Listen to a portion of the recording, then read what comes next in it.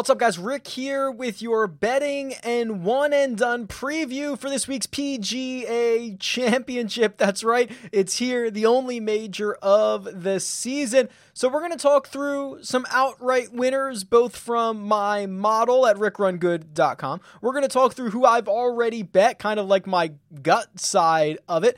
We'll do some head-to-head matchups, and we will try to determine a one-and-done strategy for this massive event. Everything you're going to see is available at rickrungood.com. They're the tools on my site. I hope you join me.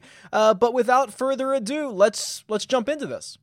The tournament predictor tool, and for new visitors, new viewers, let's talk about what this tool actually does. Essentially, it allows you to put in a target score, essentially strokes gained, how many strokes you'll need to gain on the field to win this golf tournament. I have it currently set at 14 for the PGA Championship. And then it shows you how likely each golfer is to get to that target score. And then once we know the likelihood, we look at the odds provided by Las Vegas and bookmakers, and we can say, okay, if they get to the target score this often, is that enough value based on their odds to be able to bet them? It's that simple. It uses actual results from the golfers and what their ceiling and what their floor is, and it's been very handy this season. So let's jump into this, because when you get a major championship and you get a ton of big name players, you know, that outright market kind of gets stretched out a little bit. It's not like there's only one or two studs in this field that eat up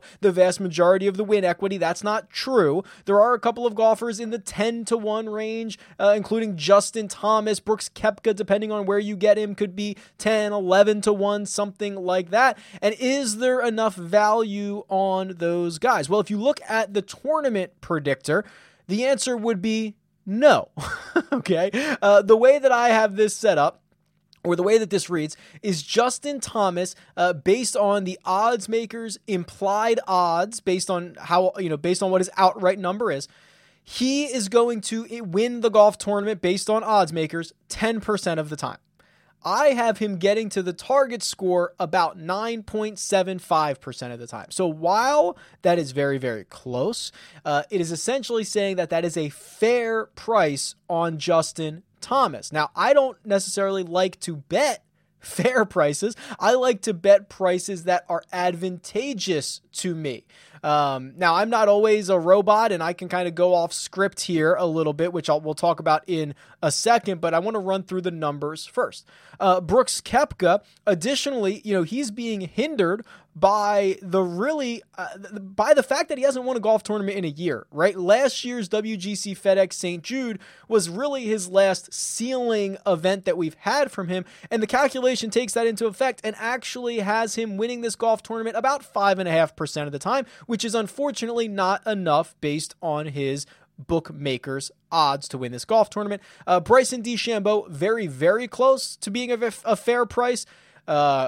Odds makers have him about 6.25%, 6.25% to win the golf tournament. I have him at like 6.18, like literally almost dead on.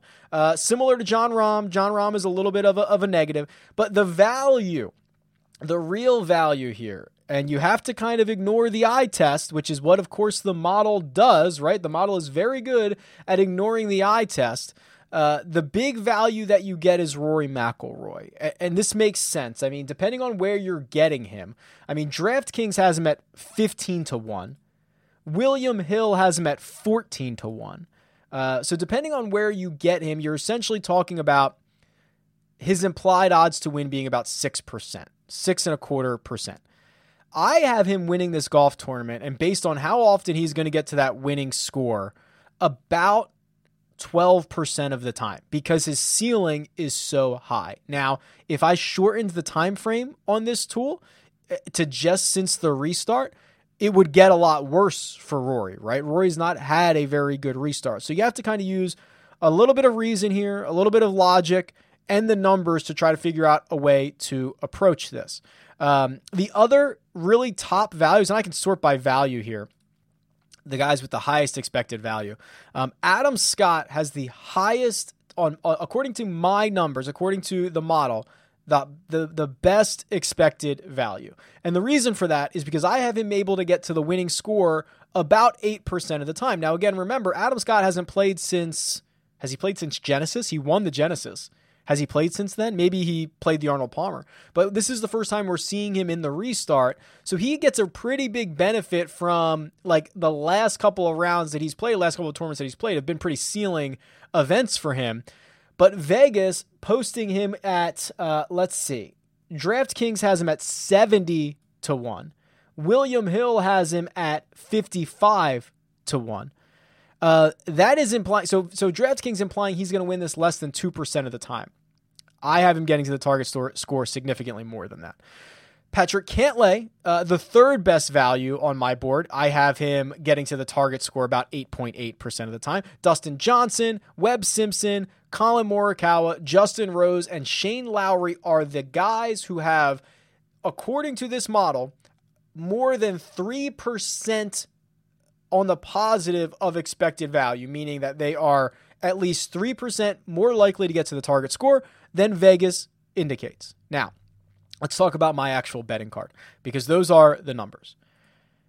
Personally, I have bet Brooks Koepka, and I do not really like betting the top of the board.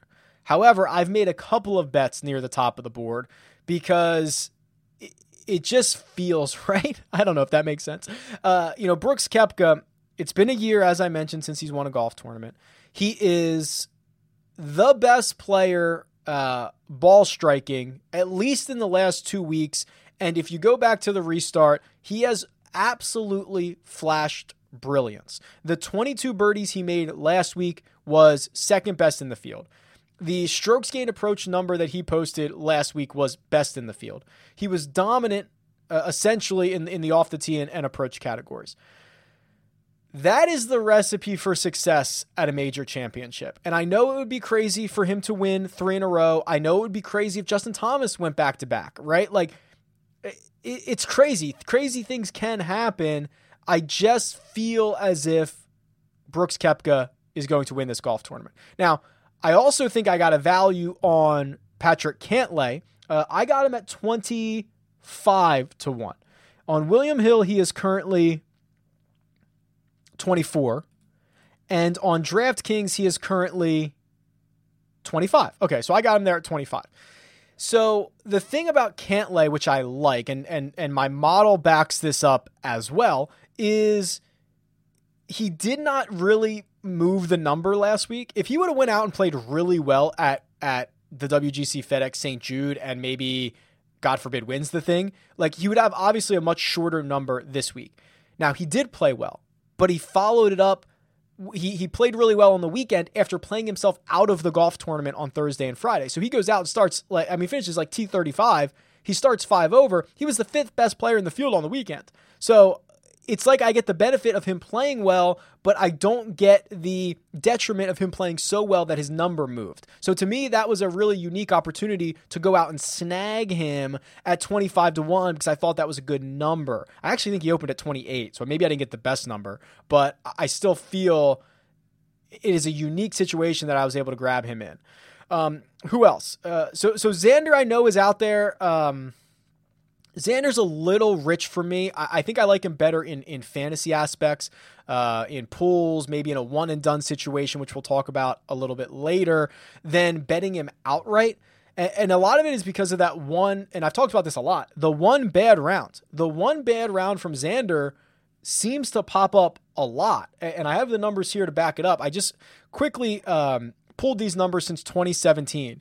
Xander Schauffele has lost at least 4 strokes in a single round 8 separate times. Think about that. Losing 4 strokes in a single round is a ton.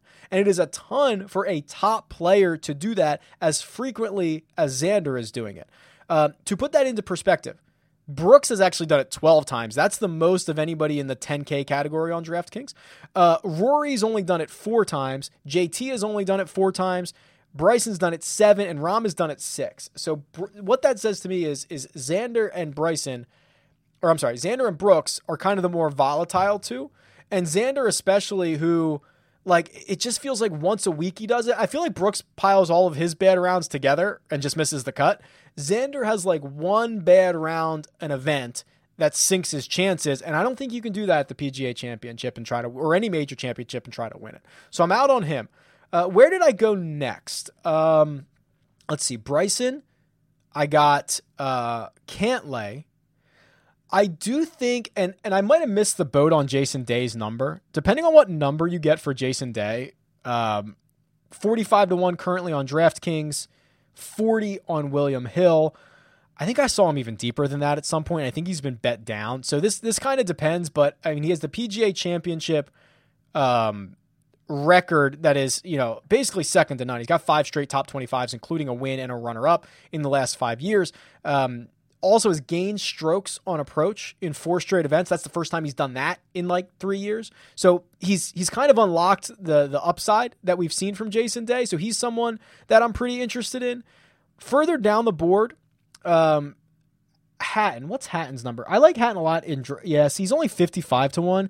I was hoping, his price on DraftKings dropped so much. I was kind of hoping somehow we'd get him in the 70 to range where like Jordan Spieth is, where, Justin Rose is 75-1, Sergio Garcia is 70. Was kind of hoping I could get Hatton there because I think we just saw Hatton's absolute floor event last week at the WGC. Lost like 8 strokes on the field. Was really hoping to be able to snag him. Some of the guys that I like down further, and we're getting into the range where outrights are probably more difficult. You should probably consider top 5s, top 10s, top 20s. I think Joaquin Niemann is pretty interesting. So Niemann is, let's see if I can find this guy, 155-1 to win, 28-1 to finish top 5, 11-1 to finish top 10. There is a little bit of a course comp, and don't get me wrong, I'm not comparing the Greenbrier to the PGA Championship at all. But if you look at them, they're both par 70s, about 7,250-ish yards. They are both bent grass greens, and they are both within a few hundred feet of one another in terms of average square foot green. So they have all of those things in common. Obviously, one is in West Virginia. The other one is we're going to have fog issues and we're going to deal with weather and major championship caliber fields and all that stuff. So, but don't get me wrong. Like the courses in a vacuum are somewhat similar. Joaquin Niemann, of course, winner at the Greenbrier this year.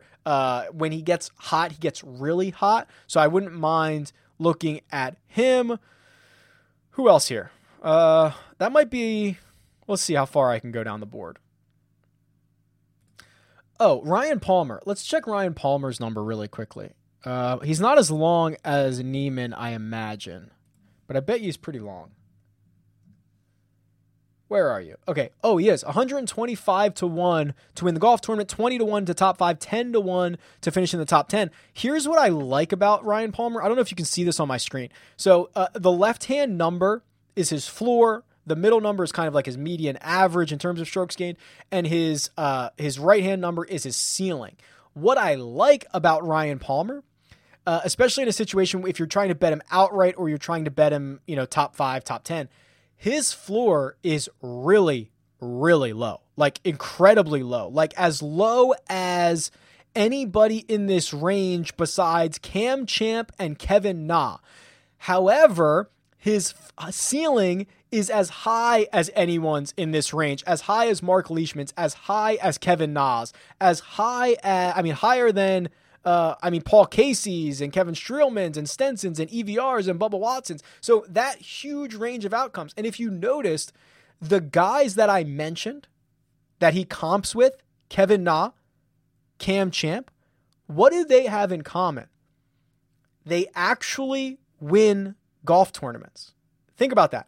There are a lot of guys on this list who do not win golf tournaments. So if you're betting outrights, I don't care if you finish second or you miss the cut by 5 shots. It's all the same thing. But when you have the upside that Kevin Na, Ryan Palmer, Cam Champ have, that's very interesting. That is what gets my investment, not these guys like Kevin Kisner. Kevin Kisner is one of the most consistent guys in this range, right? Like his floor is half of that of Ryan Palmer's, but his ceiling is nowhere close. I don't care about that. I'm not trying to bet a guy who's going to finish T26 every single week. I want the guys with upside. Palmer offers that. That's my rant. Let's go to head-to-head betting matchups here. So this is the head-to-head matchup simulator. Again, if you are new to this is a fairly cool calculation that is essentially, it's been a lot of work done by the guys over at Data Golf. There's been a lot of work done by Joe Pita, who wrote a great book about this, essentially using strokes gained data to simulate guys in a 4-round tournament against one another. This is my take on that, right? So you can comp, or you can put together any two golfers against one another. You can change the date range that you want, and you can go from there. Just for kicks this week, let's look at only since the restart. Okay, that is going to be the natural break that we are going to use. And you can see how quickly that changes the numbers.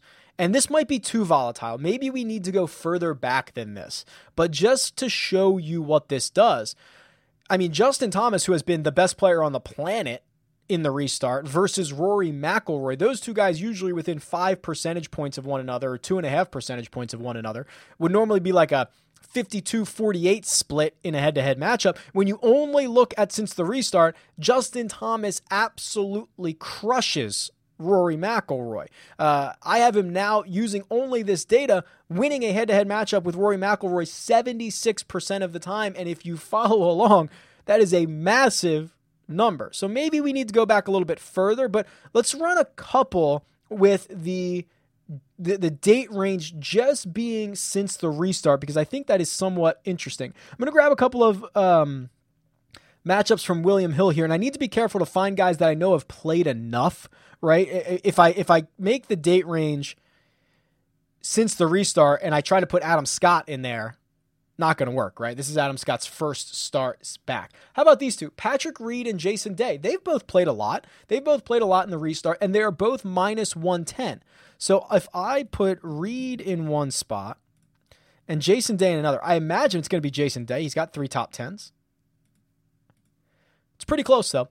Jason Day, 56% to win this head-to-head. So my money line would have him at minus 132. So if you get him at minus 110, that would be a pretty good value. So Jason Day might be a play over Patrick Reed, if that's what you're interested in.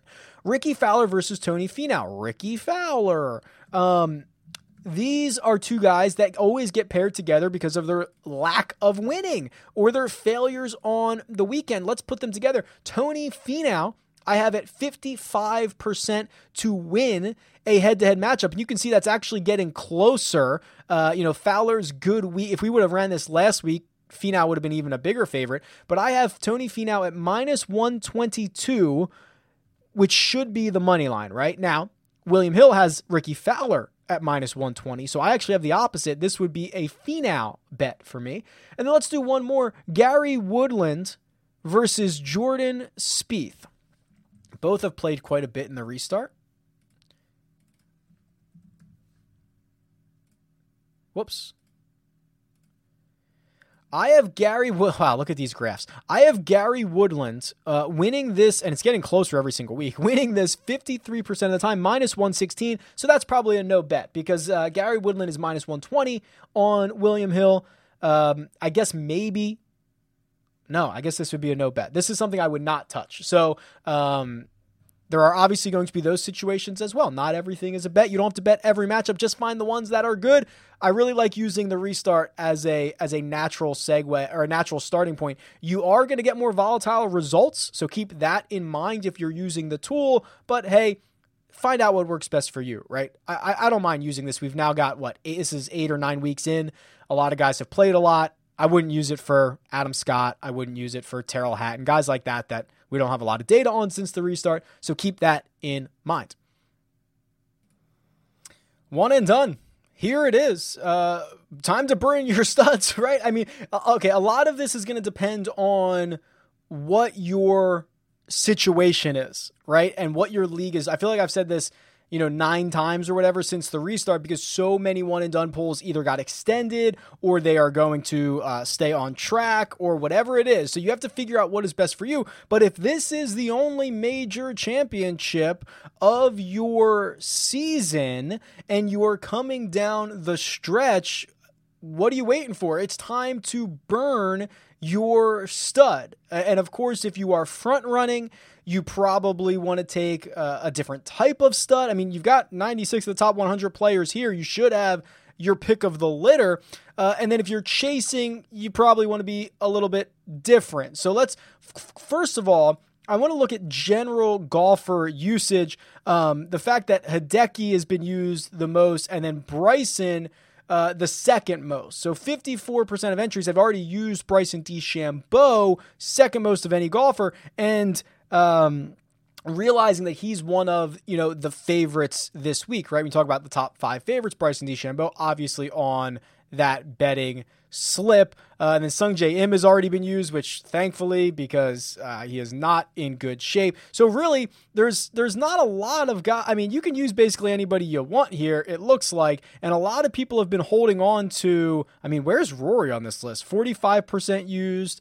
Where's Brooks? Brooks 15. Oh my God. Brooks is going to be the most popular golfer of the week. And I think that's pretty fair to say. And I think it's fine, especially if you're in the lead pack. Where's Rahm? Rahm usually gets used early in the year. Okay. So JT's been used 45%, Rahm 48. All right. So now that we have this as an idea, here's what we've got to do. We're going to go to the full field values here. We're going to look at this. Last year, Brooks was the most popular golfer. He cashed it, right? He goes out and he wins it as the most popular golfer. He is not only probably going to be the most popular golfer anyway this week, but he's the least owned of the top golfers. He is the favorite, and he's only been used by 15% of you. So with that being said, I think I can stand here and say Brooks Koepka is going to be the most popular option in your one and done pool this week. And I think that's fine. I think it's fine. You know how I feel about Brooks Koepka. I think he's great, whatever. But think about what your position is. If you are trying to make up ground, you should not play Brooks Koepka. And if he goes out and wins and completes the three-peat and burns you, so be it. It would be bad strategy to be in the bottom half of your one and done pool and use Brooks Koepka this week. I think I can safely say that. So, if you are trying to chase, you basically can pick anybody not named Brooks Koepka and get away with it here. Justin Thomas, if you still have him, because he's a popular guy that gets used. I mean, a lot of people burn him at Sony. A lot of people burn him, at WGC events. He's easy to play anywhere. So if you're trying to chase, I think you can go get Justin Thomas. You can go use Jon Rahm. You can use Bryson DeChambeau or Rory McIlroy, right? Like, I think you can chase with all of those guys. If you are front running, there is no reason to not use Brooks, right? Just go and try to bank as much money as possible. Stay out in front. If you're in the tops, certain percentage. Now, where do you use Brooks if you're not going to use him this week? So if you're chasing, well, I guess that depends as well. Like, if this is your last event, it can't be your last event. But I assume that if you're, like, worst case scenario, you are trailing and you can't use Brooks because everybody's going to use Brooks. So you would have to deploy him at like a playoff event. That is where you would use Brooks, assuming he's going to get there. Now it looks like he's going to. At least he's going to play the Northern Trust. He's within the top. I think he's now in the top 100 of FedEx Cup points. So he's going to get to the playoffs. So I would beg you or encourage you, if you're chasing, use Brooks at a playoff event, or if it goes into if it goes into the US Open, if it goes into the Masters, use him there because he's going to be super popular right here. So that's the plan on Brooks Koepka. If you haven't used Dustin Johnson yet, he'd be fine too. He's going to be very popular. I think Jason Day will be very popular because he's now rounding into form. He has all this great PGA Championship experience. So you kind of have to figure out what works best for you. What's Tiger at? How many people have used Tiger? Actually, here's what I can just do. Why don't I just go to his profile? That's why I have this built. Why don't I just use it instead of scrolling through trying to find his name? Why don't I just do this? All right, here we go. Here's Tiger Woods. So, yeah, nobody's used him because he hasn't played. He's got 3 events here. So 69 picks at the Farmers, 34 at the Genesis, 142 at the Memorial. So literally everyone has Tiger Woods left. Would I use him here? Man, I really don't like it. I could see the viability because I still don't think he's going to carry that much ownership. I don't know. Like, I don't even know where you use Tiger anymore. Augusta, but if you have like Rory left, I don't know where to use Tiger, quite frankly. So I guess if you really want to play him, I don't think a lot of people are gonna opt to use him. He's kind of a weird one and done guy now because he doesn't play enough to garner a bunch of recent form heading in that gets you excited about him. And then when he does play, he's playing in a field where every single top player in the world is there. So you could easily just play somebody else. So I don't know if Tiger's I don't know where you even deploy him naturally anymore. If we look back at last year, he was most used at the US Open. I'm not sure that's the best place for him. Yeah, I mean, it's kind of weird, kind of a weird, sticky situation for Tiger. But anyway, just to recap, I'm probably going to do so in the ones that I'm chasing, I'll probably, if I haven't used DJ yet, and there's a chance I haven't in some of my one and dones, I'll probably use DJ. I think that's fine. I'm sure I've used Rory at this point. But if I'm front running, I'm just plugging and playing Brooks and I'm not really worrying about it. I'll deal with it later. And then if I still have Brooks, I will deploy him at a playoff event, most likely, depending on how long my season goes. So a lot of variables, especially with this weird year that we've had, but that's where I'm headed. Let me know where you think you could play Tiger. Is it this week? Who are you going to play this week? It should be pretty interesting. Tweet me at Rick Run Good. Leave a comment below. I'll talk to you guys soon. Best of luck this week.